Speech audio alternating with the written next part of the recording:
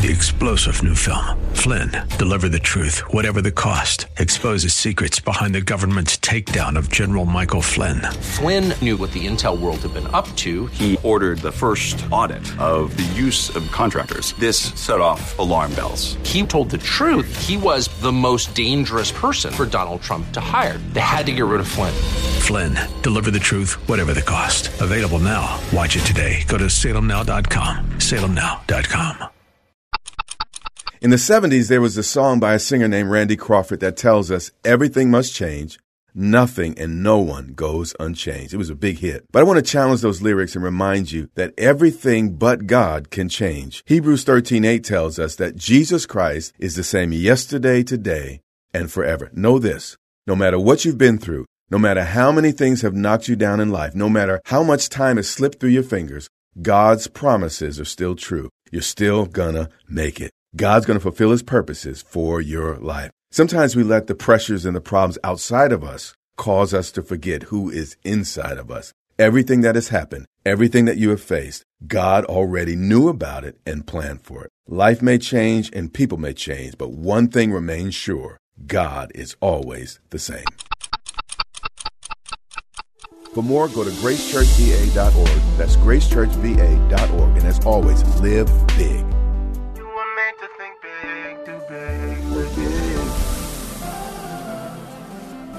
But tomorrow can be bigger.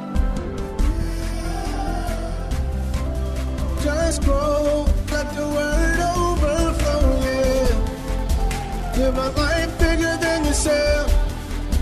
You're created for greatness. Live a life bigger than yourself.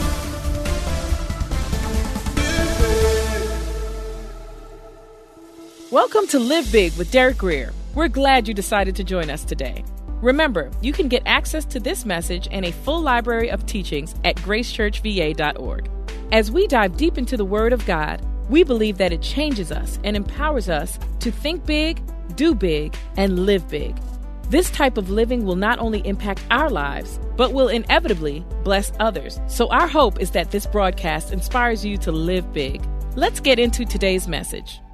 Father, open eyes tonight, illuminate hearts, meet us in your word, encourage us, infuse us with strength and energy for all the things that we need to face this week. And we give all the honor in advance for all you do. In Jesus' precious name, amen. Open your Bibles to 2 Timothy chapter 1. And we're going to begin with the first verse and establish a little context. Then we're going to get to our place of focus around maybe 5, 6, or 7. It begins here. Paul's writing by the Holy Spirit. He said, Paul, an apostle. Some translate that ambassador. Paul saw himself as a special envoy, special messenger, or a person on assignment for God. An apostle of Jesus Christ, watch this, by the will of God. Man did not call him, so man could not stop him. Likewise, if God sets you, no human being can break you. And if God's for you, who can be against you? And it's vital, when we step out and do certain things in life, we know that we've heard from the Lord and that the Lord's behind what we're doing. He didn't just kind of show up and say, I have a message to share. He had clearly heard from God, and he was sent by God to the people he ministered to. Paul, an apostle of Jesus Christ by the will of God, according to the promise of life, which is in Christ Jesus. Now, this mattered because at this point in history, Paul was in a deep, dark, cold, damp prison cell.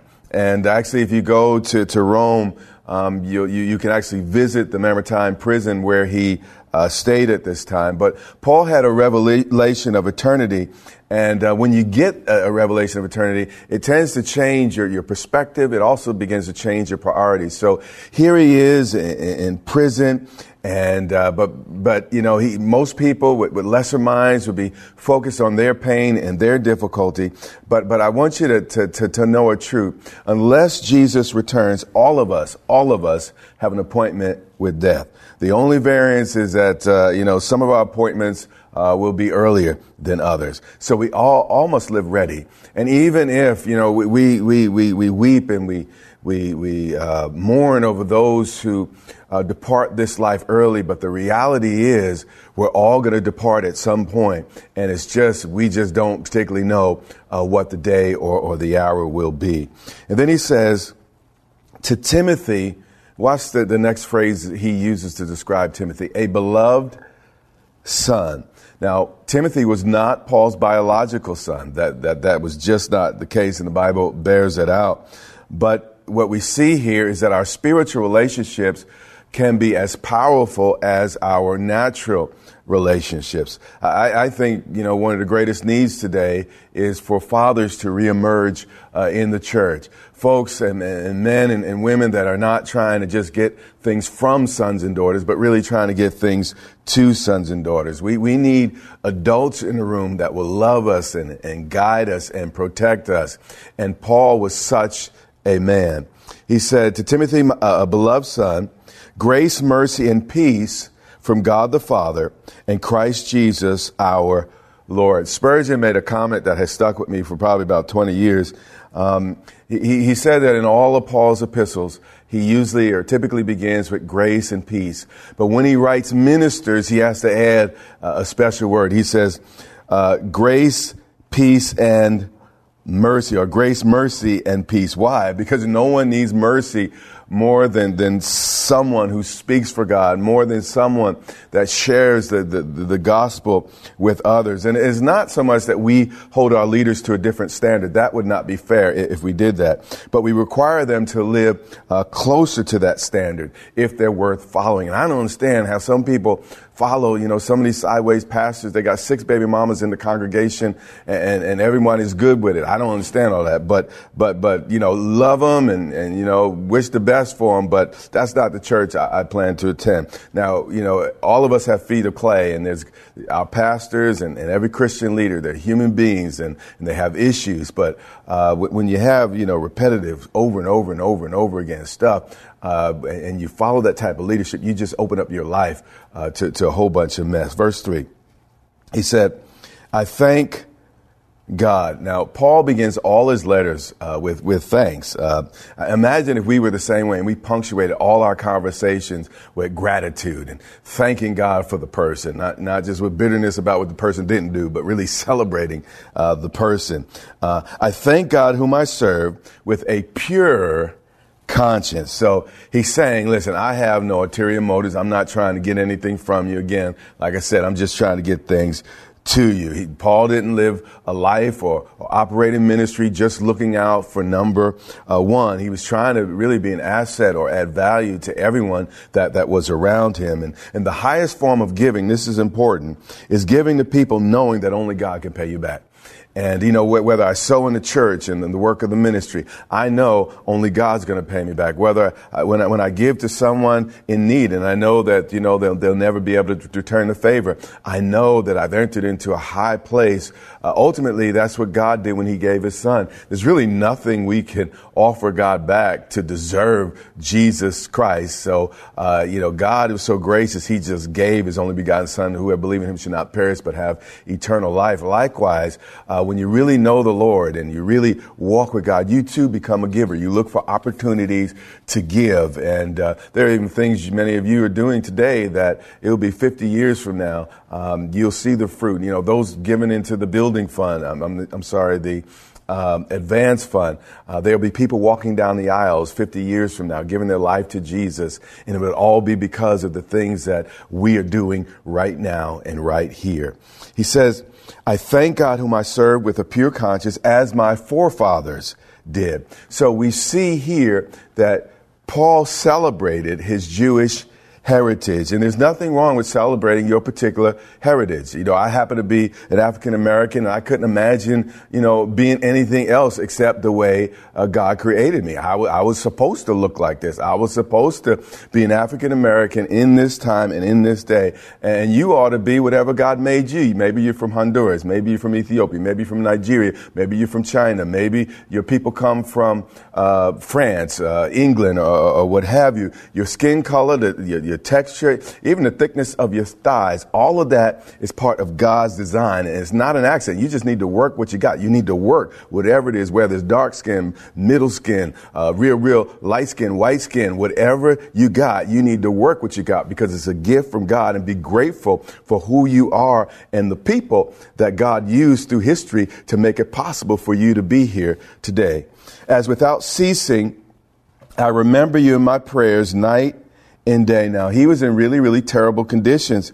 But again, Paul's not feeling sorry for himself. He's not moaning and groaning about his personal hurts. His heart was filled with prayer and concern for other people while he's in this moment.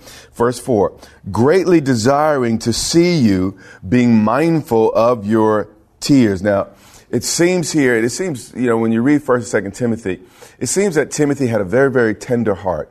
And Paul had to constantly coach him to not let his tender heart get in the way of standing up for the gospel, standing up for righteousness, standing up for truth. And this is really important. You need to have a tender heart, but also a strong mind if you want to do anything for the Lord with your life. And Timothy, again, tender heart, a pastor's heart, cared about people, but you could be so tender-hearted that you don't really protect the sheep. And it's vital that a shepherd, mends the sheep and pours oil into the sheep, takes care of the sheep, leads the sheep.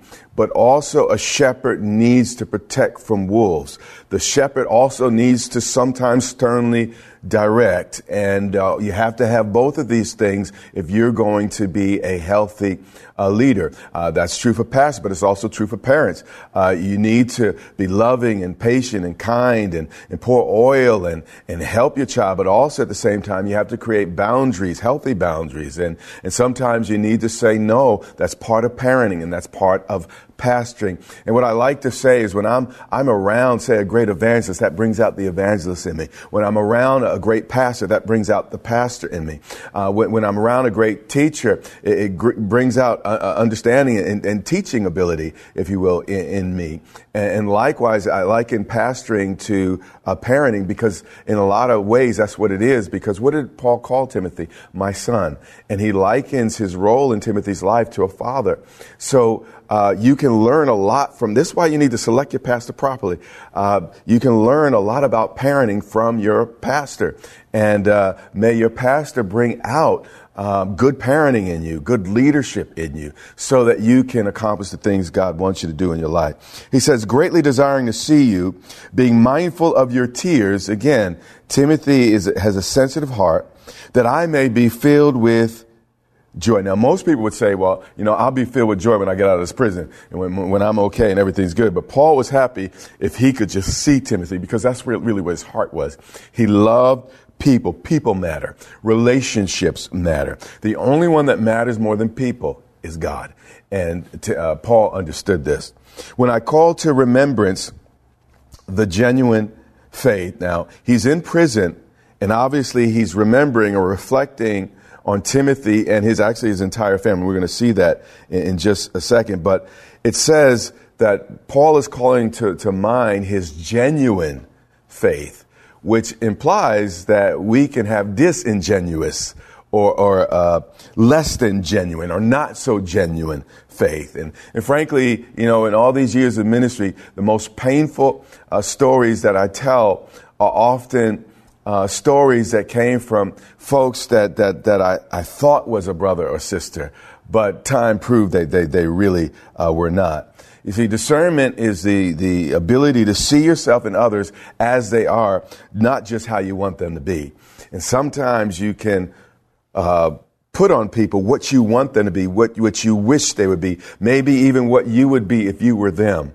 But, discernment is seeing things as they really are with the lens of God's word and Holy Spirit. You know them by their what? Fruit, not by their intentions. So with that, again, almost every painful experience was from a false brother or sister, someone that kind of claimed something, wore a title that they didn't really deserve. When I call to remembrance the genuine faith that is in you, Timothy, which first dwelt in your grandmother, Lois. Now, this is one of the two verses I want to focus on today. It seems here that his grandmother, Timothy's grandmother, Lois, was the first to believe in the family. And after that, though, her faith was real and genuine. She passed it on to her daughter. Let's keep reading. The genuine faith that is in you, Timothy, which first dwelt in your grandmother, that's not his mother, his mother's mother, Lois, and now, then he mentions his mother, and your mother, Eunice. Now, when we take a look at Acts 16:1, we see that Timothy's father was a Greek. He was not a believer, as his mother was, at least initially. I'm sure probably over time, he also gave his life to the Lord. But what I want you to see here is the fact that his daddy was not saved did not stop his mother from properly training Timothy in the way he should go. And we see here the importance or the power of a godly mother in the life of a child. Even in an ungodly home, a godly mother can make a tremendous impact. But we also see here too, and this is really, really important, the importance of godly grandparents. Now, you know, grandparents, just because you raised yours doesn't necessarily mean that you're done and that is over for you. God wants us to impact generations. So it started with grandma.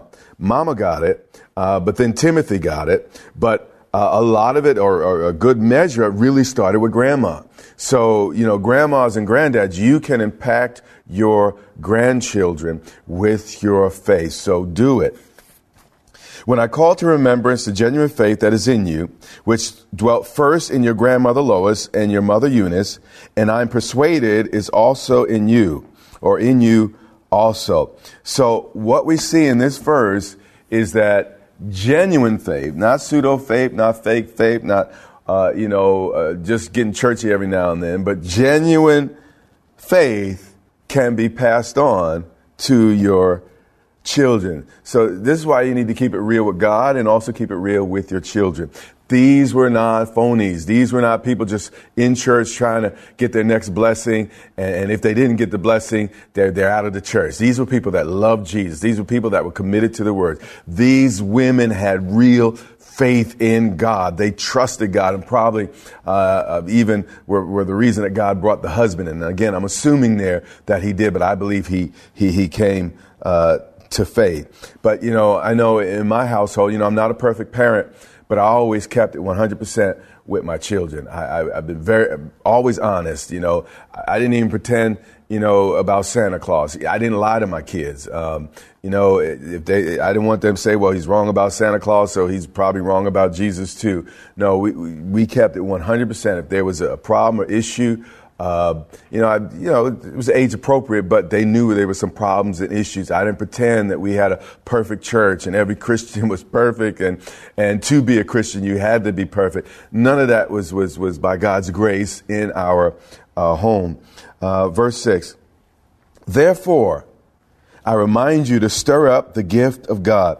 Now, Paul is saying that in light of the faith that he's confident lived in Timothy at this time, he's saying, Timothy, I need you to stir up that thing or that gift that God has placed in you. Now, this may surprise you, but the gifts of God that he places in our lives need maintenance and they need attention. Meaning God may gift you, but if you don't use it, you might lose it. When I say lose it, you lose the power of it. There might be some semblance of it that remains because his gifts and callings are without repentance. But the language used here is not saying so much that Timothy's flame was going out. That's not the accusation. That's not what Paul is saying.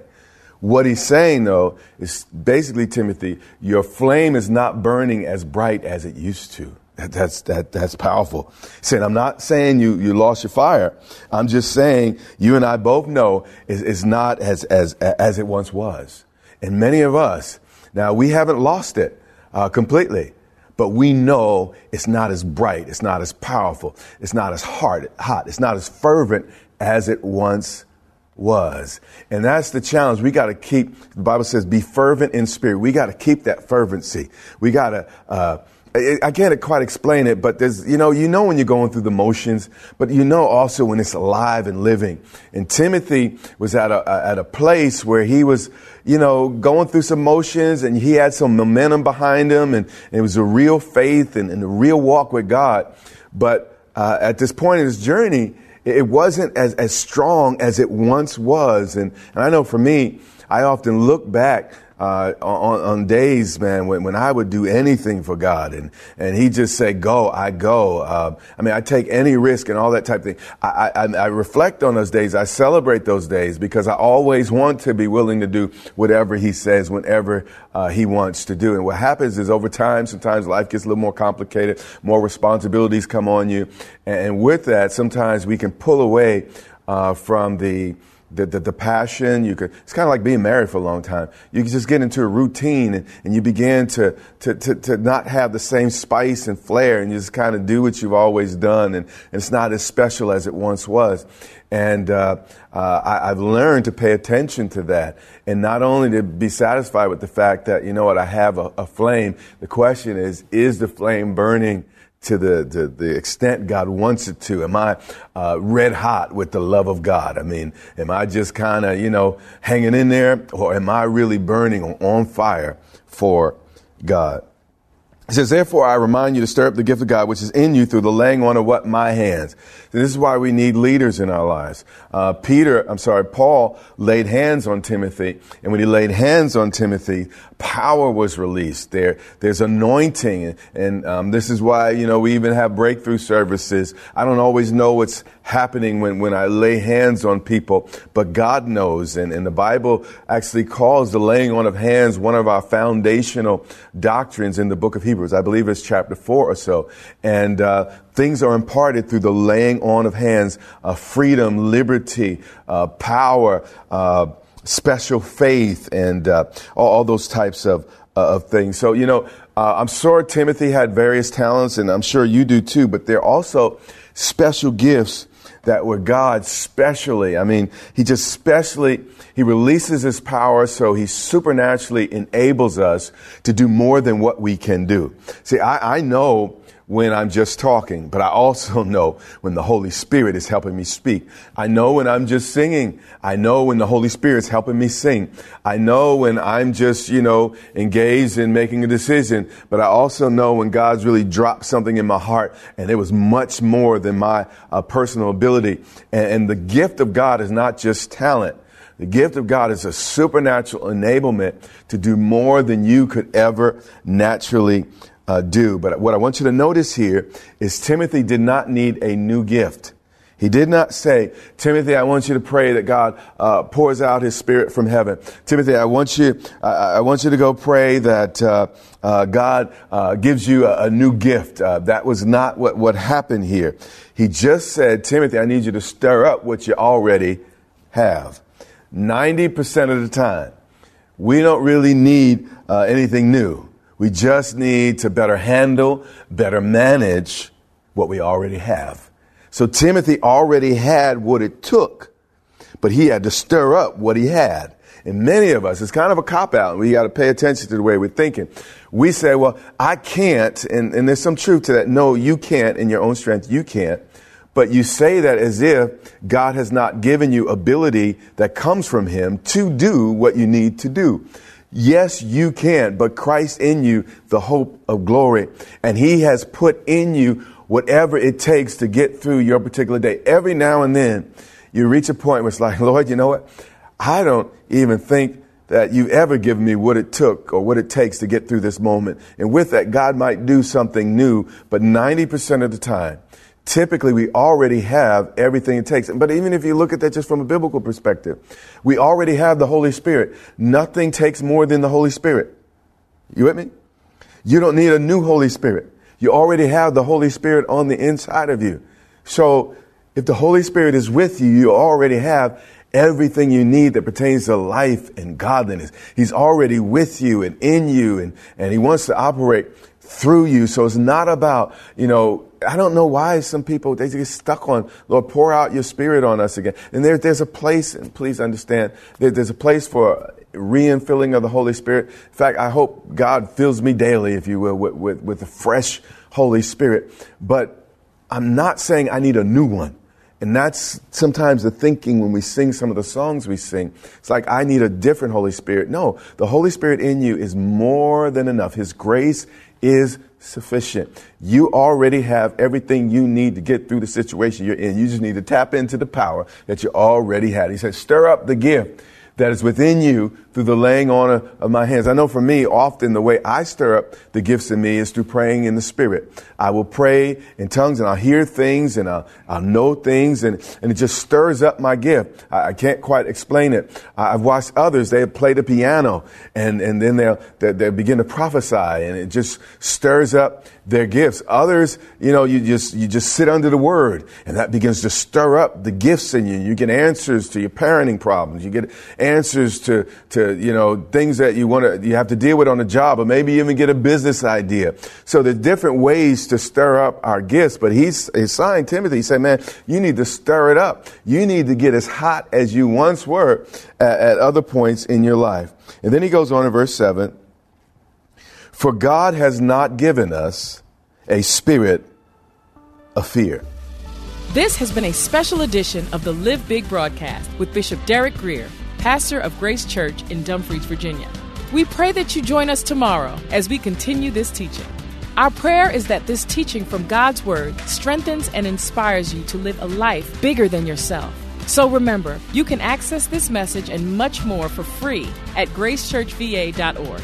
And we also invite you to join the Grace Church family for service online by connecting on our website or on YouTube at Grace Church VA TV.